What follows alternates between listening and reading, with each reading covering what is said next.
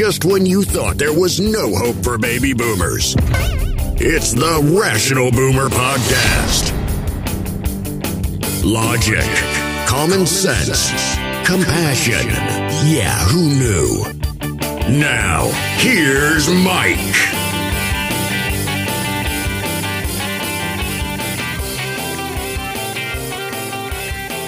We are back on the Rational Boomer Podcast. Hopefully your day is going well. It is Tuesday. And boy, howdy, did we have an eventful day yesterday with the January 6th hearing. We'll be talking about that, of course. The vast majority of the show will be discussing that. We have a few other areas we're going to get into, but that obviously was an important activity yesterday, and it's going to have a lot of impact in the next 6 to 8 months. I hope you enjoyed the podcast with Tony Michaels. He, of course, from the Tony Michaels podcast. Second time he's been on the show, and I really enjoy talking to him. He knows his stuff, he talks a lot, and he swears a lot. Somehow I felt very comfortable with him. I think we have some similarities, except he's much younger than I am. Anyway, thanks to Tony Michaels for joining me on the Rational Boomer Podcast. Be sure to check out his podcast. It's always interesting and entertaining. He does it middays, and he does it live, which I commend him for. I don't know if I have the energy to do such a thing, but down the road, who knows? Maybe I'll try that. Of course, if you can't listen at noon, it's recorded, and you can download it later. But I would suggest you give a listen to Tony Michaels. Later today, I'll be doing a podcast with Ed, and this is very opportune.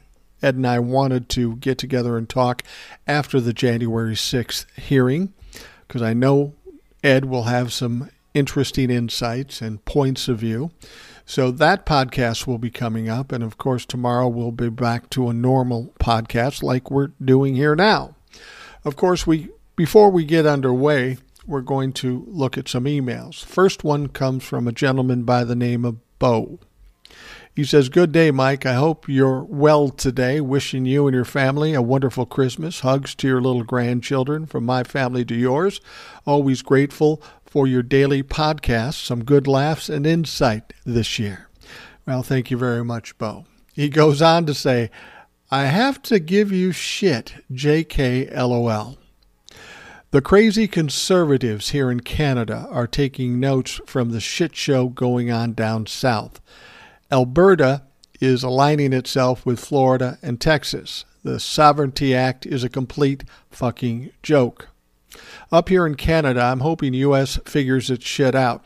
Hearing about different QAnon attacks around the globe now. Germany and down in South America, attacks on infrastructure in the States.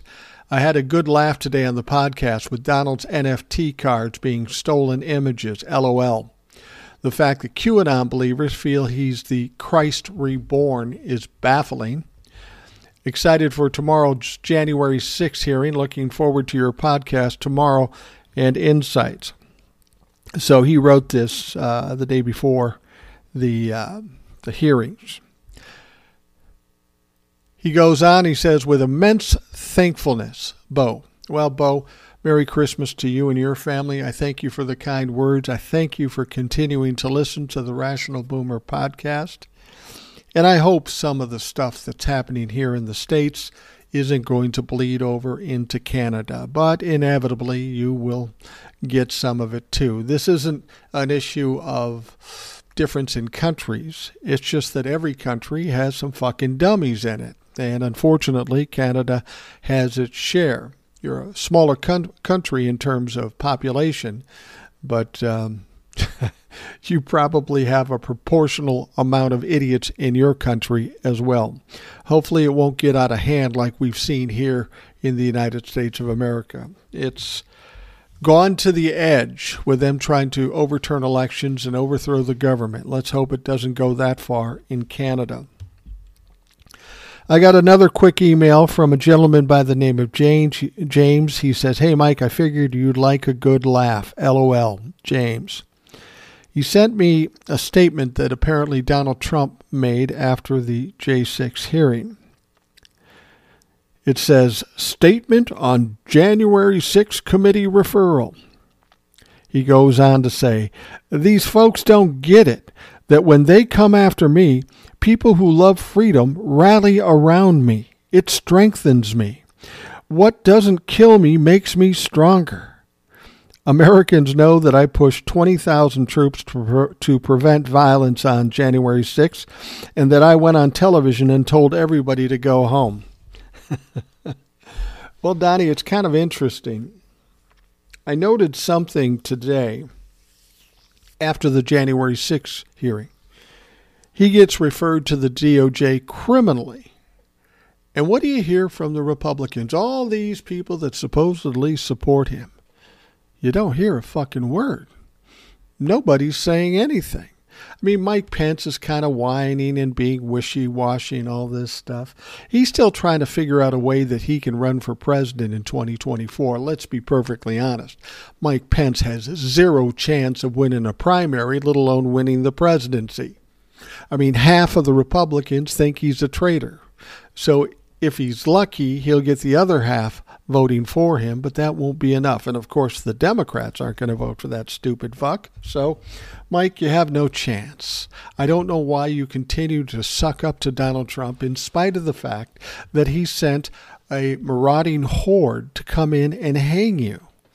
Apparently, you don't take offense to that.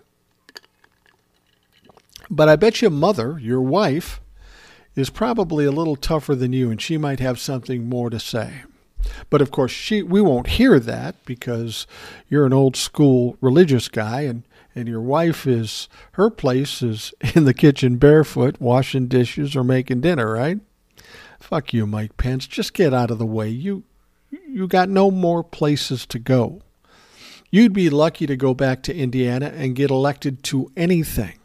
The idea that you might run for something on a federal level, that's just fucking ridiculous. It's not going to happen. Now, I got this letter from Roy, and I got a few of these, and it kind of annoyed me. And I mean that in only the best way, Roy. I love Roy. He's been on the show. His wife's been on the show. He writes a lot. He says, after the J6 committee, he says, very disappointing other people were not named. Kind of a waste of time knowing that Trump would be referred. Hopefully Jack Smith does his job. Now, we went back and forth after that, and he came to some realizations. I'm not going to go into all the emails. But a lot of people were disturbed about the way the January 6th hearing went. Of course, we know what happened. The referrals were made, and the referrals were for Donald Trump, John Eastman, the lawyer who was basically the architect of Mike Pence's effort to not certify the election, which didn't happen. And then they said others. And that's what disturbs a lot of people. They didn't specifically name sitting members of Congress, Rudy Giuliani, Ginny Thomas, Roger Stone. They didn't name them, and that disturbs them. And the fact of the matter is, you shouldn't be so upset about that. I mean, the January 6th committee doesn't have that much power, certainly no legal power. They were there to dig out the evidence, do the depositions. I mean, let's be perfectly honest. They deposed 1,200 people. They have hundreds of thousands of documents, text messages, emails, videotape of depositions. They have all kinds of shit. And that is all going to come out and available to the public and the media and the DOJ and the Republicans. Everybody's going to see it. The fact that the J6 committee didn't mention those people by name isn't that surprising. They had a limited amount of time, and they were there to get the ball rolling and inform us, and that's exactly what they did. I thought the J6 hearing or meeting was very effective. They did what they were intending to do. They now have to hand it off to the DOJ. Now, what you need to understand about the J6 committee is that they don't have a lot of power, as I said.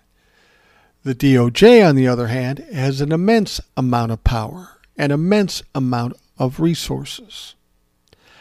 And they are going to take what the J6 committee put together and couple it with the grand jury that they already have going in the J6 insurrection situation.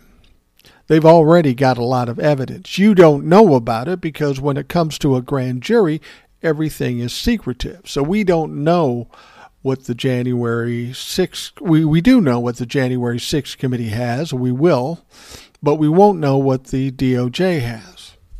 This is all just going to help the DOJ, and the bottom line is they're the ones that are going to do the indictments. They're the ones that are going to make the decisions. I'll give you an example of the difference in power. Now, during the hearing, they played a videotape, and it was a deposition of a gentleman by the name of Pat Cipollone. He was the attorney for the office of the presidency. Not Donald Trump's attorney, but the attorney for the office of the president. Now, they were asking him questions, as they do, and they said, what was the basic feel of people in the White House during the insurrection? Did they want the insurrection to keep going? Did they want it to be violent? Did they want to keep the violence going? And he said, no, the staff didn't want that. They didn't want that at all. Nobody wanted that. And then I think Jamie Raskin asked him, how about the president? Did the president want the insurrection to continue? Did he want the violence to continue? And it's weird. He didn't answer right away. Actually, he never answered. He looked at his lawyer. He was kind of dumbfounded. And then he said, well, I can't talk about those communications, which is absolute bullshit. Of course he can talk about it. But he chose not to. And the J6 committee had nothing, no leverage to compel him to speak out. Now, what you need to know is Pat Cipollone has already testified in front of the grand jury for the DOJ in the January 6th insurrection. He's already testified. Now, if he was asked that same question, and I'm sure he probably was in the grand jury, he doesn't have the option not to answer. If he chooses not to answer, then the judge will say, you must answer. Answer the fucking question.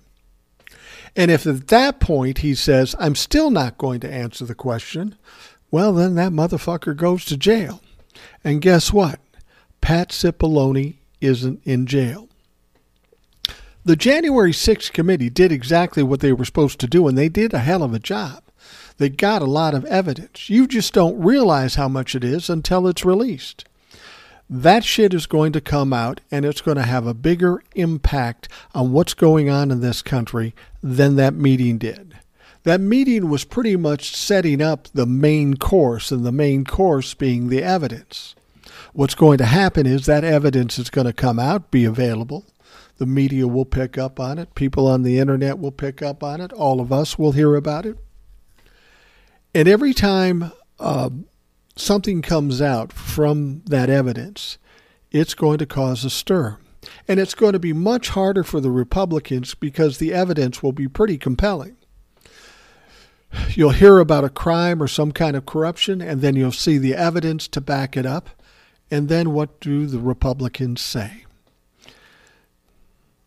It's interesting that nobody's kicking back about the hearing or the meeting that the J6 committee had. Nobody's protecting Donald Trump. Nobody's really fighting against this meeting. And the reason is they know the worst is yet to come. It's coming. And it's not like it's 2 months down the road or 3 months down the road. It's like this week. We're going to start seeing shit this week. And it's going to cause some big problems. So anyway, the House January 6th committee unanimously voted Monday to refer 4 criminal charges against former President Donald Trump to the Department of Justice, likely adding to public pressure to prosecute Trump for his attempted coup. See, that's what that does. As I've said, the J6 committee has no legal powers. But by doing what they did yesterday, it does put pressure on the Department of Justice to indict. And then when the evidence comes out, that puts even more pressure on them. See, the thing is, if they had all this secret information and they decide not to indict, nobody would know why, because the evidence is secret. But now this evidence is out there. And if they decide not to prosecute, well, they're going to have to fucking explain it. And that's going to be hard to do. So this puts pressure on Merrick Garland, Jack Smith, and the Department of Justice. But let's be perfectly honest. Merrick Garland would have never hired Jack Smith unless there was an intent to indict somebody. Probably multiple indictments. Now, you're worried about the names not being mentioned in the January 6th hearing. I understand that on the surface. But ultimately, all those names will come out in the evidence. And that's what's important. And that's what the Department of Justice will have. It's interesting when they use the term as far as referrals, criminal referrals to the DOJ, they said Donald Trump, they said John Eastman, and they said others. What do they mean by others? Well, there's a lot of others. They said a lot of these others weren't named because they didn't have the opportunity to talk to them. And as luck would have it, we know that there were 4 members of Congress that didn't comply with their subpoenas. Kevin McCarthy, Andy Biggs, Jim Jordan, and who was the other one? Mo Brooks or somebody like that. So those 4 people didn't comply with the subpoenas. All right? So they are likely to be in the category of others. The J6 committee doesn't have to say their names. They don't have to say their names. The evidence is there. The DOJ will look at the evidence, and they will decide whether or not to indict. I've talked about this before. People are so impatient. They need immediate gratification.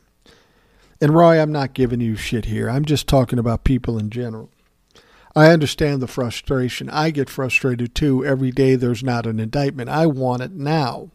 But I also understand that there is a process to doing it, and it's absolutely crucial that it's done properly.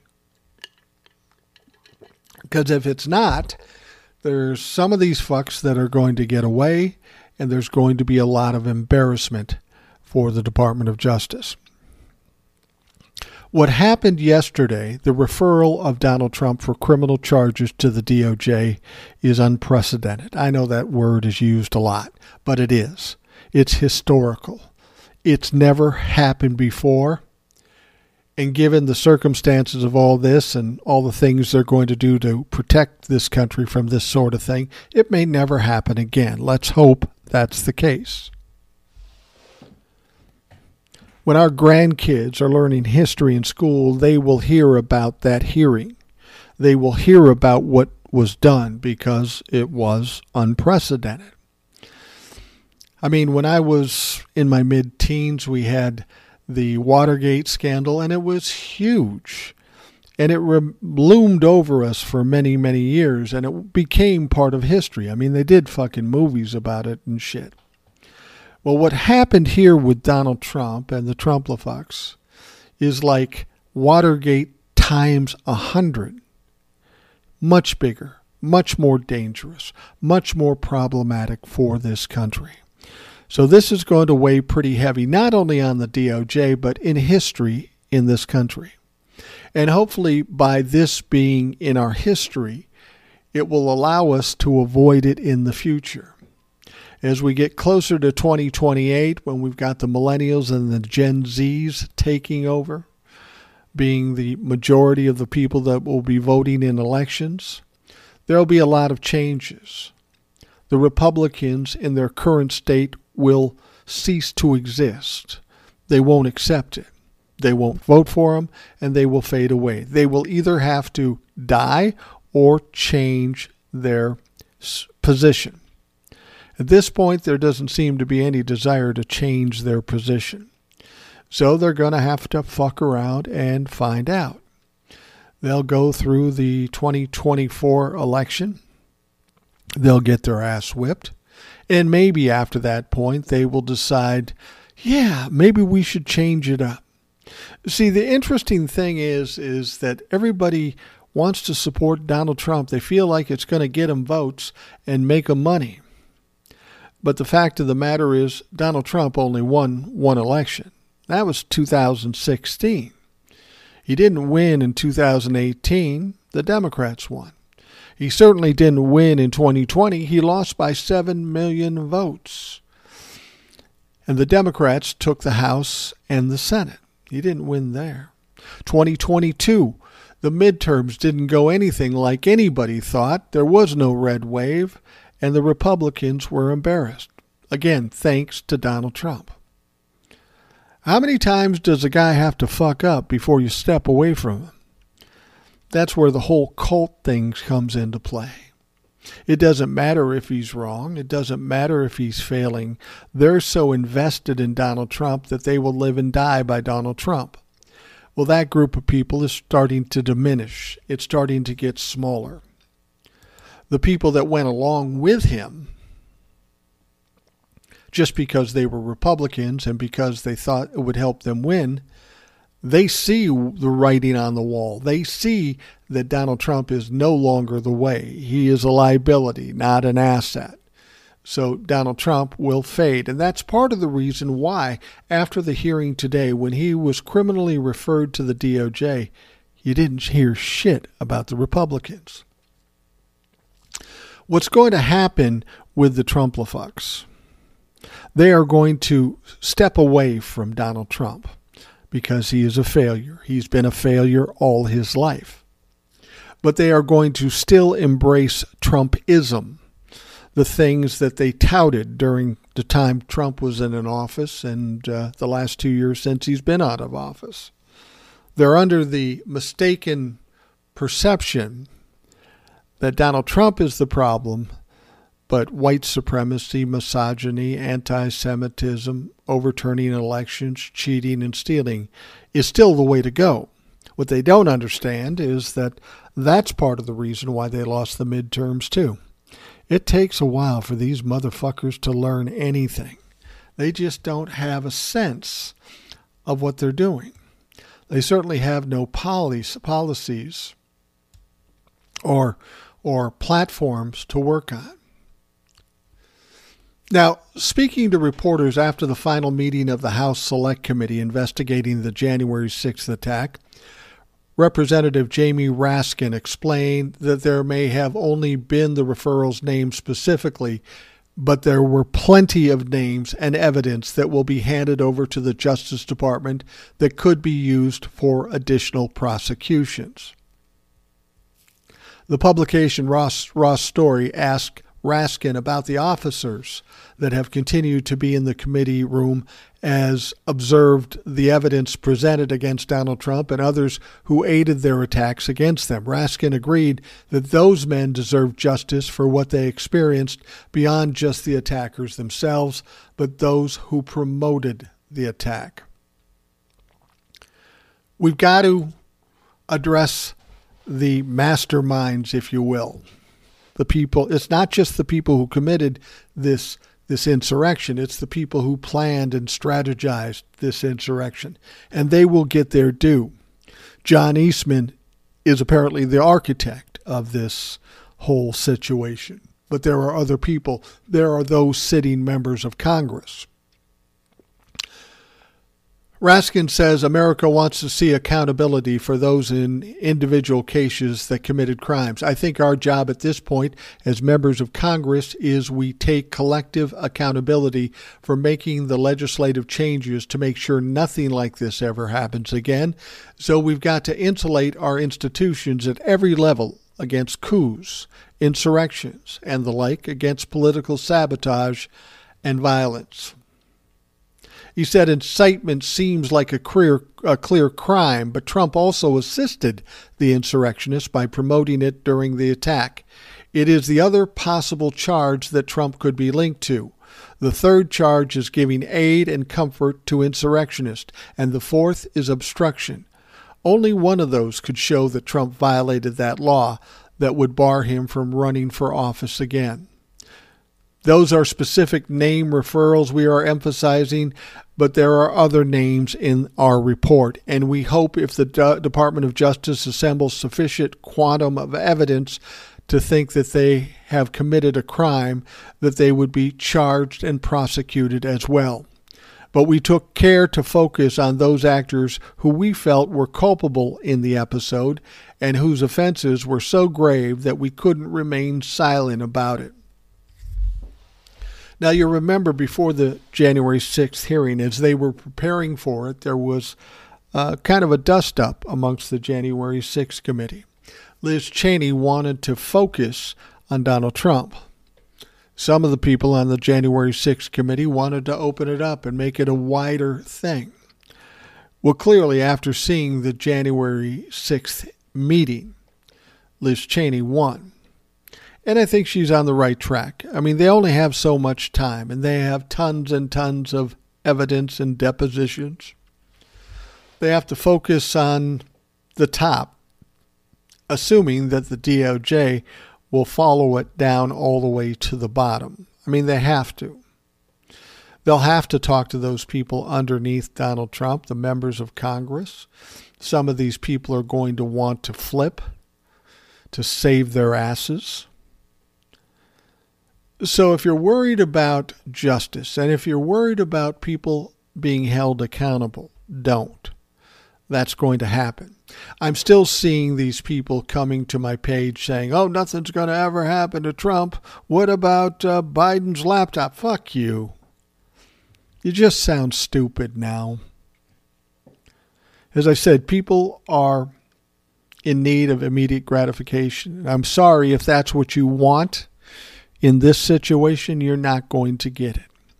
The process has to be carried through. It has to be done properly. It has to be done methodically, and Merrick Garland is the right person to do that. We may not like it. We may want to see the immediate gratification of Donald Trump in jail, but it's not going to go down that way. It cannot go down that way. So stop it. Stop it. Just be patient. I mean, it's like when I hear these people saying this, it's like spoiled kids wanting what they want now. Well, that's well and good. It's like kids in a car saying, are we there yet? Are we there yet? No, we're not there yet. Just fucking relax. Read a book. Look at your iPad. Do something. Keep yourself occupied, but be patient. That's one of the things this country lacks is patience.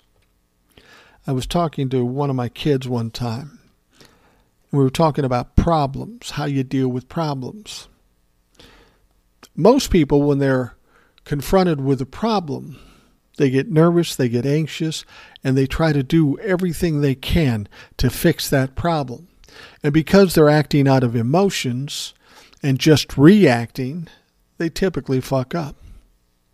What you need to do is train yourself to slow everything down. You ever heard that story about baseball players who do a great job hitting the ball? They'll say, everything seems to slow down and it's so much easier to hit. That is a talent that baseball players have. Some do.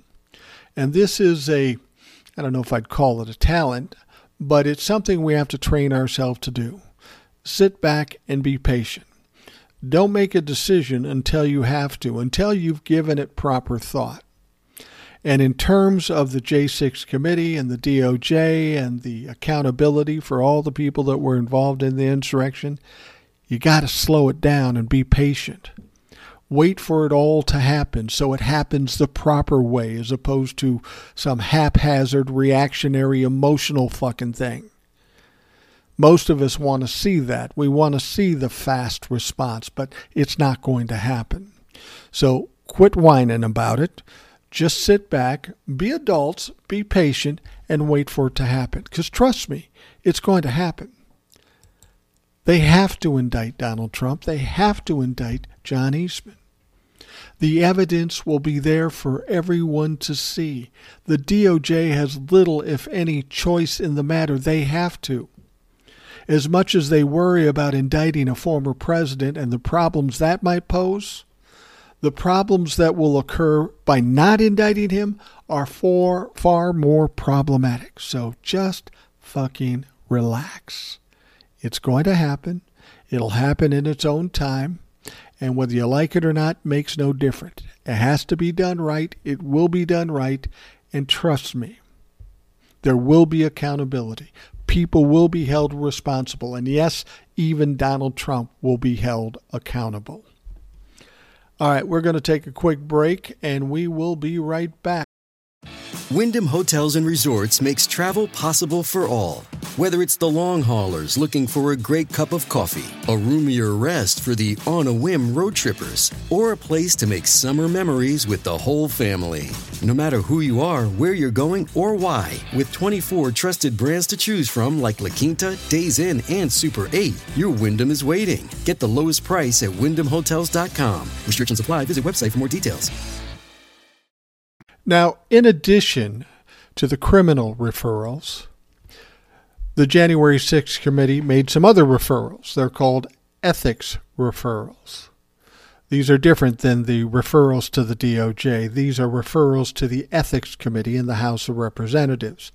Now, I talked about it a little bit in one of the TikToks I did, and I was wrong, actually, and I'm glad I was wrong. I'm glad I found out I was wrong. I was presuming with the Ethics Committee that it would kind of all get swept under the rug because, of course, the Republicans are taking over the House on January 3rd. But realistically, what happens with the Ethics Committee, it's always an equal split between Democrats and Republicans, regardless of who holds power. So it will have a little more teeth than I initially thought. So the House committee investigating the January 6th attack has referred House GOP leader Kevin McCarthy and 3 other Republican members of Congress to the House Ethics Committees for sanctions Monday after they refused to comply with the committee's subpoenas.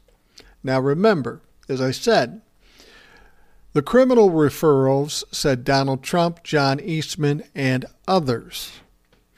And they also said they didn't list the others because they didn't have the opportunity to speak to those folks. That's not saying there isn't evidence that they committed crimes.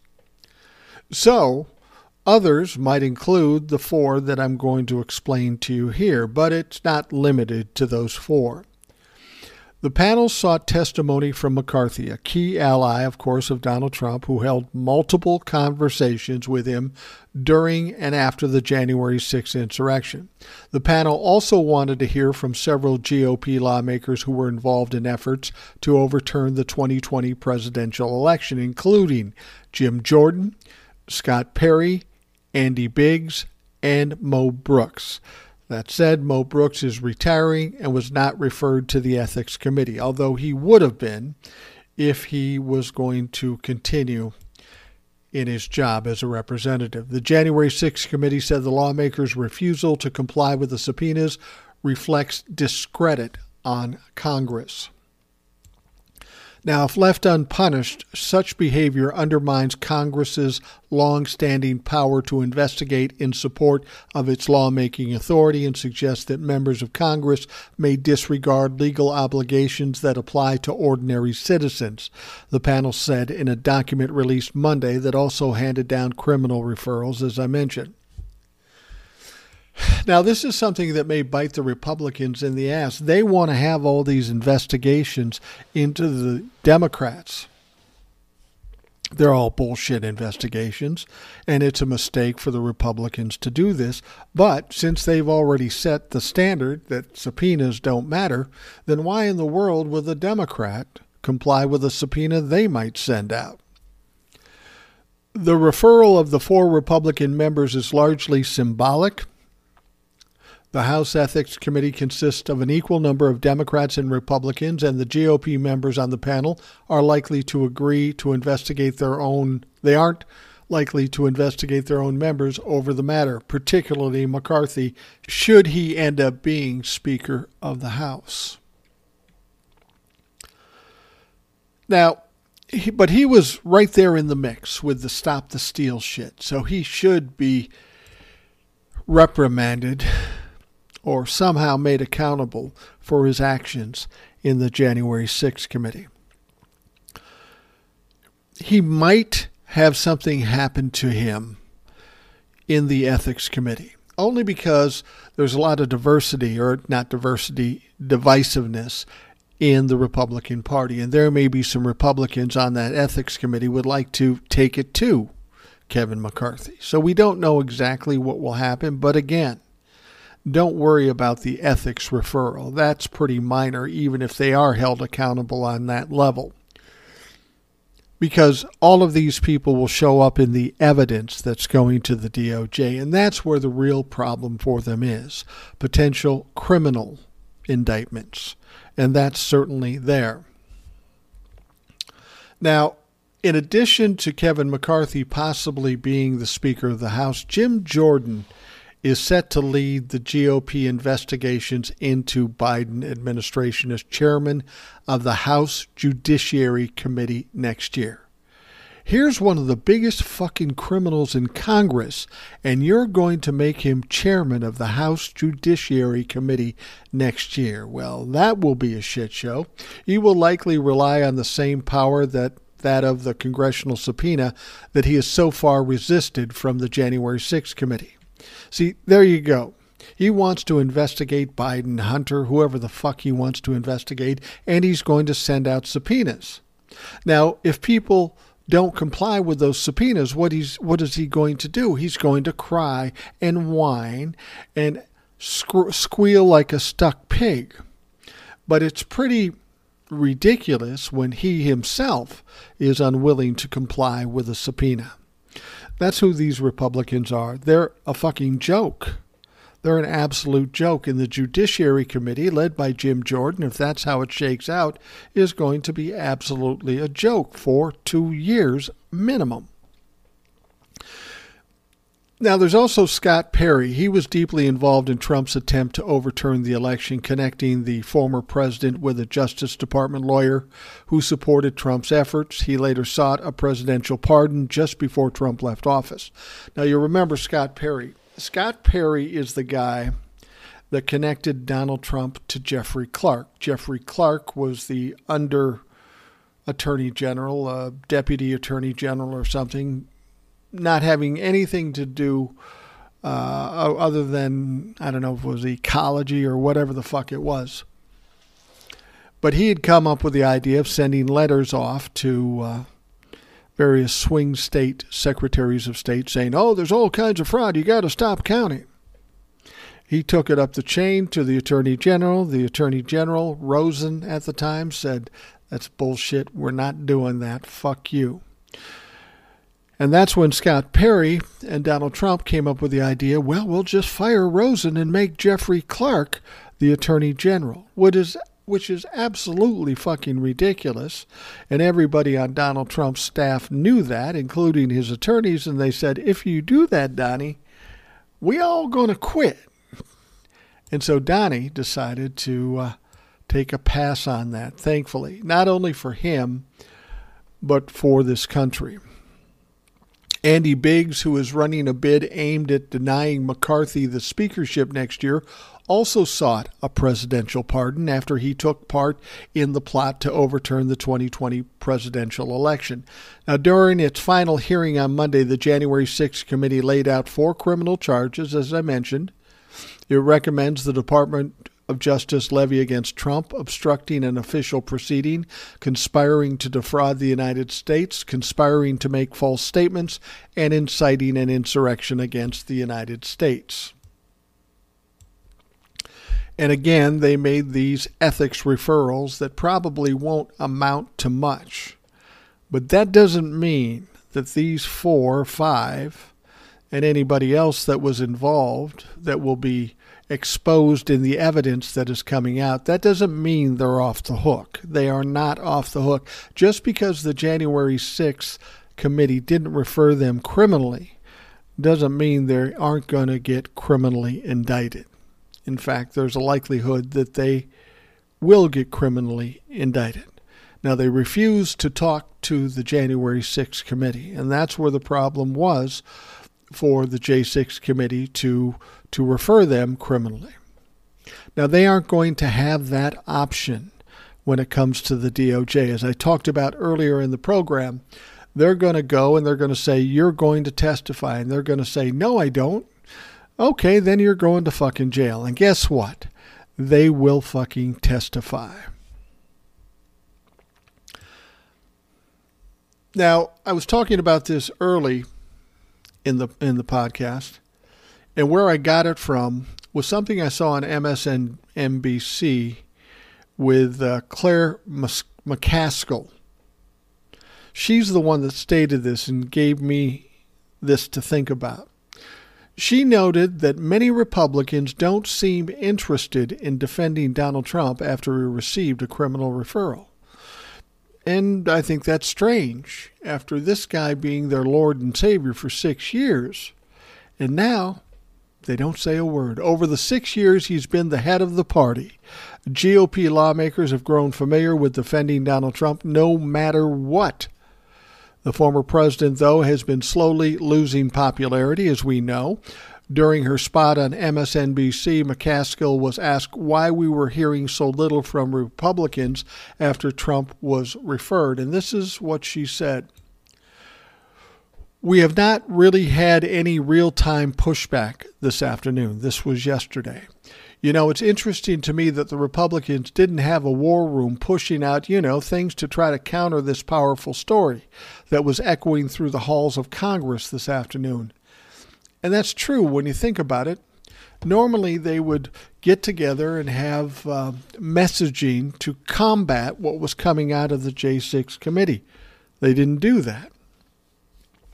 I have to wonder if the Republicans aren't just lazy. I mean, they could have been part of the J6 committee too, but they chose not to do it. So the J6 committee comes out and does what they do and makes the criminal referrals, and they choose to ignore it. I think they think that if they ignore it, then it doesn't exist. Well, we know how that worked out with COVID. You'd think they'd learn a lesson, but apparently they don't. The former Missouri senator continued, but if you look at the Twitter accounts of the Republican leaders, all they're talking about today and all the right-wing media is talking about is probably just Hunter Biden's laptop. No one is stepping up to defend Donald Trump in light of this powerful, powerful report that came out. You know, it's interesting when she says that. I was watching the hearing or the meeting, whatever they call it, and I was watching the analysis after on, I think it was MSNBC, just to get a feel for what the common thought was about what happened. And my wife came home and she said, we should watch Fox. I said, no fucking way. I'm not watching Fox. She said, no, let's see what they're talking about now. This is the biggest story out there. Let's see what Fox is talking about. So we turned on Fox, much to my chagrin. And what do we see? All they were talking about the horrors at the border. And they were hyping it up. They weren't making any comments at all about the J6 meeting and the criminal referrals. Again, their strategy is just to ignore it. And if they ignore it, then it just doesn't exist. But again, Fox News is the same when it came to COVID. They chose to ignore it, thought it would go away, but then 1 million people die.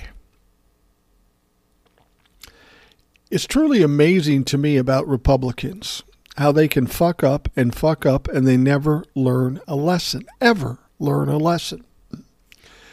Now, Claire McCaskill closed out by saying, now they're going to investigate the security around the Capitol. Okay, great. So what? Are you going to investigate my private security around my home if it gets burglarized? What about the burglar? And that's really all they've got. And that tells you a lot about these political leaders, who they are and want to go get as far away from this as they possibly can.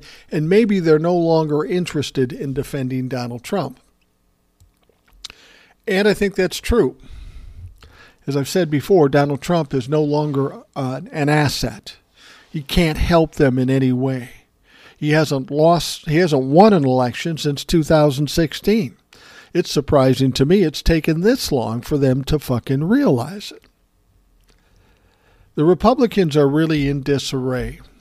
They have problems in the House of Representatives. They can't get anybody to get 218 votes to pick a Speaker of the House, which is going to be a huge embarrassment to them unless they figure out a way to punch Kevin McCarthy through.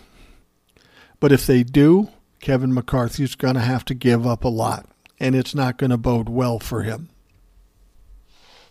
And then you have all this evidence that's going to come to light.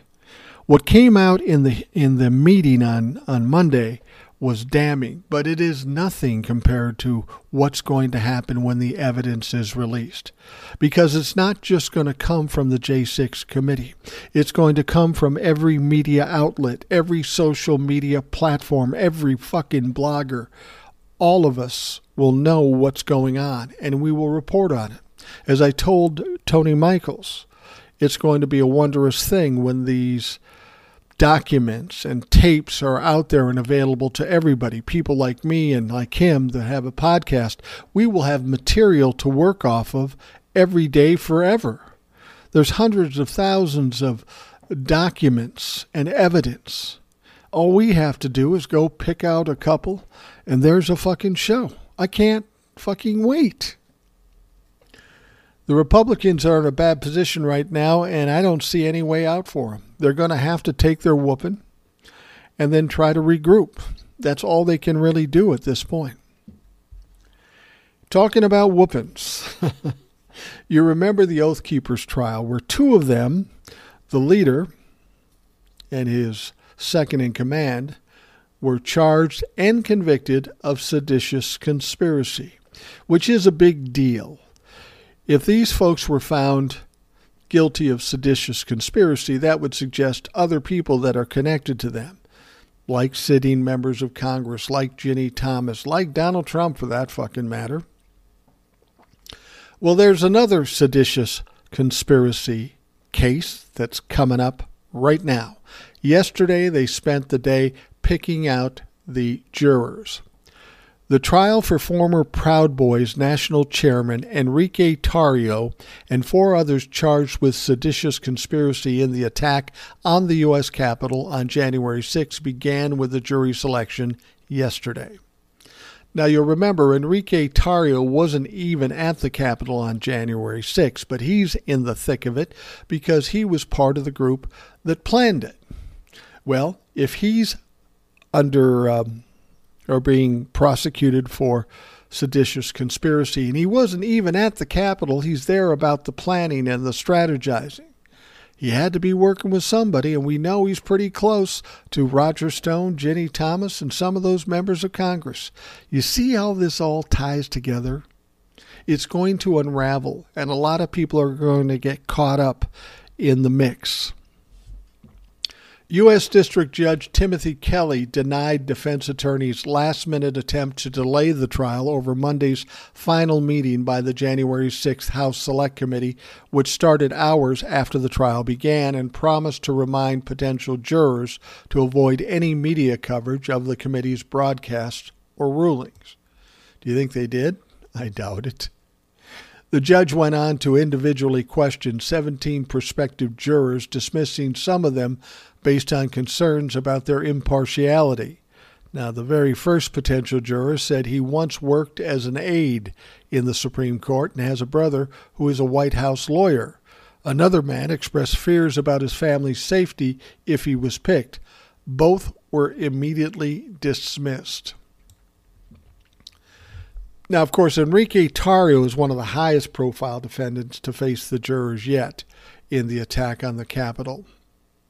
His defense attorney argued that he wouldn't be able to get a fair trial in D.C. even though Tarrio wasn't present at the Capitol on January 6 because he had been arrested 2 days earlier on charges that he vandalized a Black Lives Matter banner at a historic black church during a protest in December of 2020. This is going to be interesting, to say the least. And it's not going to help the Republicans. It's not going to help Donald Trump, Mark Meadows, John Eastman. If we get some more convictions of seditious conspiracy, that's not going to bode well for those folks. Because we know they were tied to them one way or another. They had communications with them. And if it's a conspiracy, it has to involve other people. And who would those other people be? People in the White House. People like Roger Stone or Ginny Thomas. This will all come out in the wash. Trust me on that. It will all come out in the wash. Now, with all the talk of the J6 meeting yesterday, I think a lot of us forgot about another meeting that's happening today, a very crucial meeting that's happening today. The House Ways and Means Committee are meeting behind closed door Tuesday on former President Donald Trump's tax returns. Remember that? The House Ways and Means Committee has spent 3 years trying to get these taxes. They finally got them.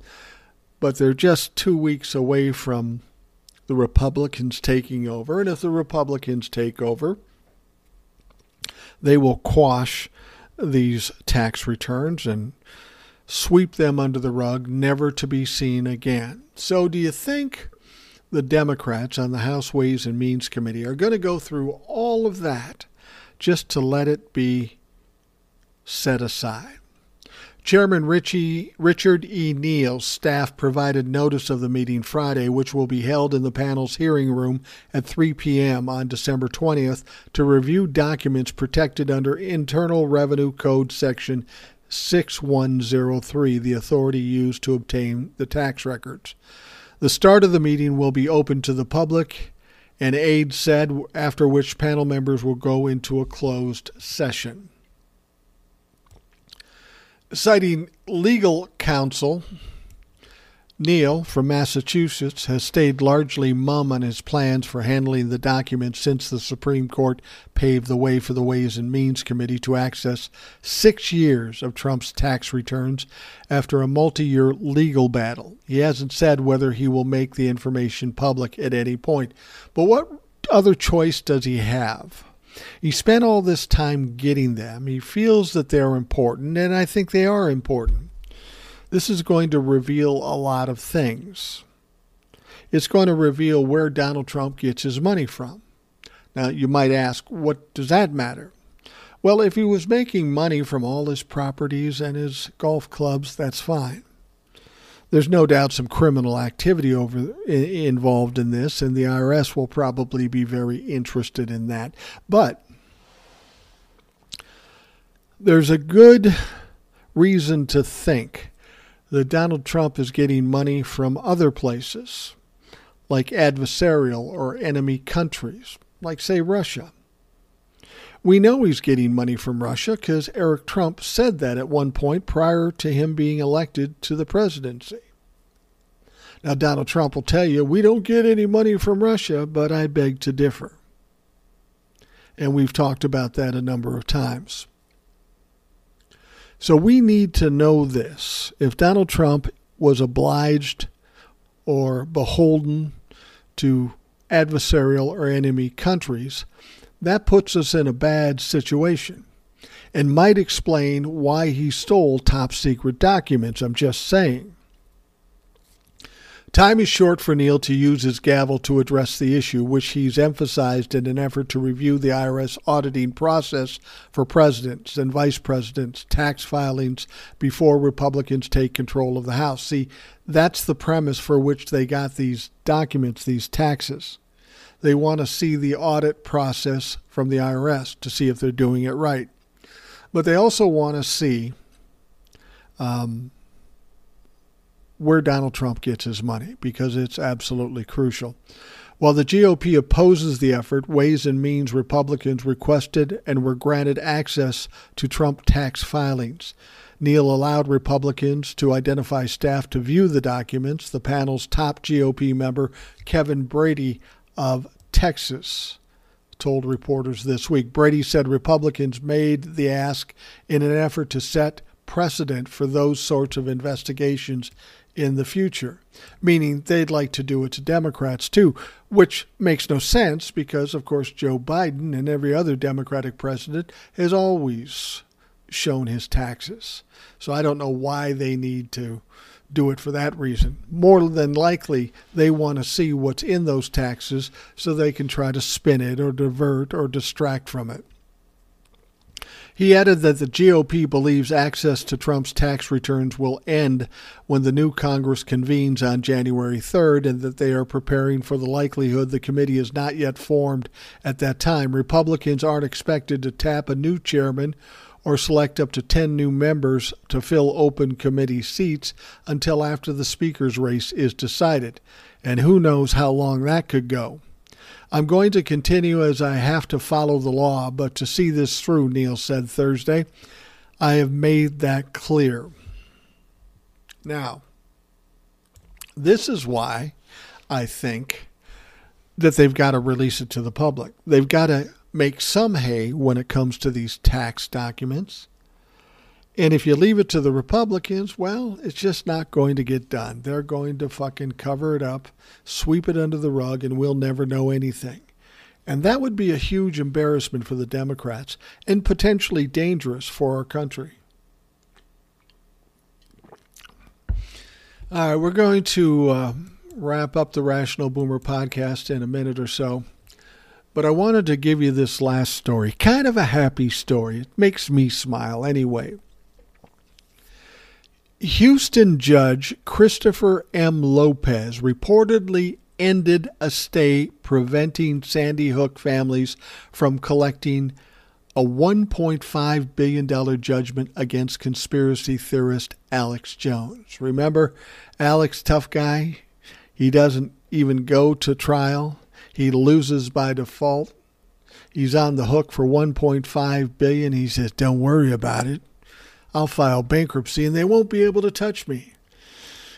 Well, that didn't age well because, as I say, Christopher M. Lopez, the Houston judge, has ended a stay preventing Sandy Hook families from collecting money from Alex Jones.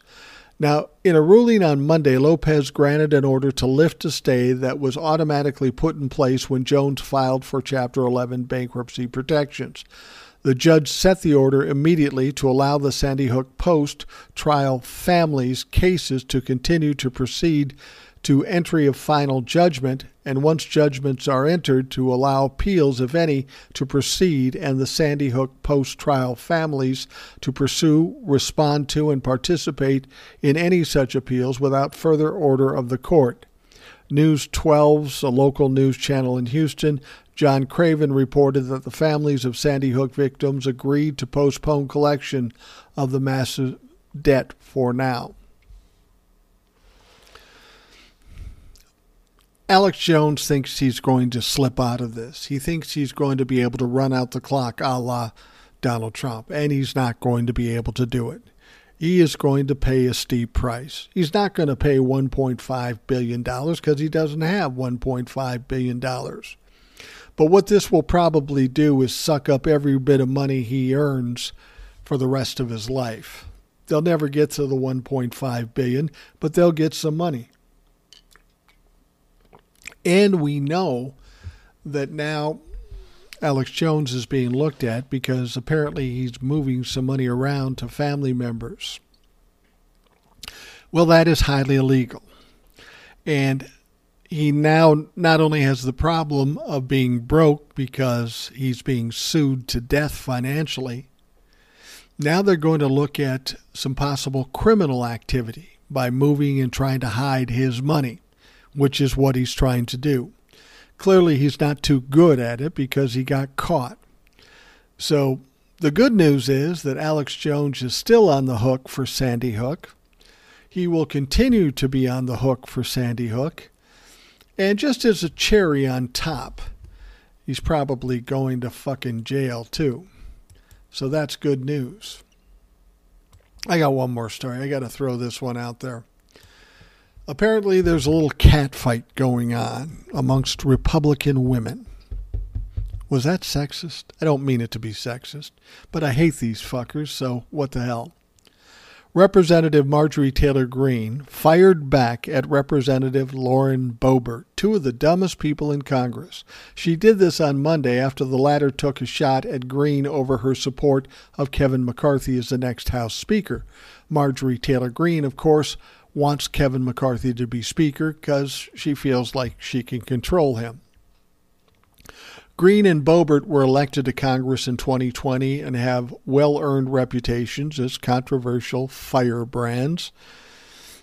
That's too nice. They're both a couple of dumb bitches is what they are. I'm sorry, they are. During appearance at a Turning Point USA event, Charlie Kirk spoke with Boebert and Representative Matt Gaetz about Greene's support for McCarthy. Marjorie Taylor Greene, someone who we all respect, says Kevin McCarthy is going to be a great speaker, Kirk said. I guess you'll have to ask Marjorie about that, replied Gaetz, who has done several events with Greene. I'm a fan of hers. I'm an admirer, but it's not something we see the same on. And this goes to what I've said about the Republicans. They can't come together on anything. Boebert was less diplomatic. Oh, big surprise. And referenced comments Greene made about the possible cause of wildfires in California. Oh, she went there. I've been aligned with Marjorie and accused of believing a lot of things that she believes in. I don't believe in this, just like I don't believe in Russian space lasers, Jewish space lasers, and all of this. So these people are going at each other pretty good. Before she was a member of Congress, Greene suggested in a 2018 Facebook post that the fires may have been caused by lasers shot from space. She further floated the idea that the Rothschilds, a Jewish wealthy banking family, might be behind the scheme. A laser beam or a light beam coming down to Earth, I guess, Greene wrote. Could that cause a fire? I wonder. I don't know. I hope not. That wouldn't look so good for Pacific Gas and Electric, Rothschild Incorporated, Solarin, or Jerry Brown, who sure does seem fond of PG&E. Oh, I love a good conspiracy theory, especially when it's coming out of the mouth of somebody so fucking stupid. Absolutely ignorant. All right, we are going to wrap up the Rational Boomer podcast. I want to thank you for taking time out of your day to listen. Again, we should have a show coming up later today with Ed, and then, of course, tomorrow a regular show. So we're going to stay on top of it for you and let you know what you can expect. I hope you have a great day, and we will talk to you again later on. Thanks for listening to the Rational Boomer podcast. Don't forget to subscribe so you don't miss an episode. We'll see you next time.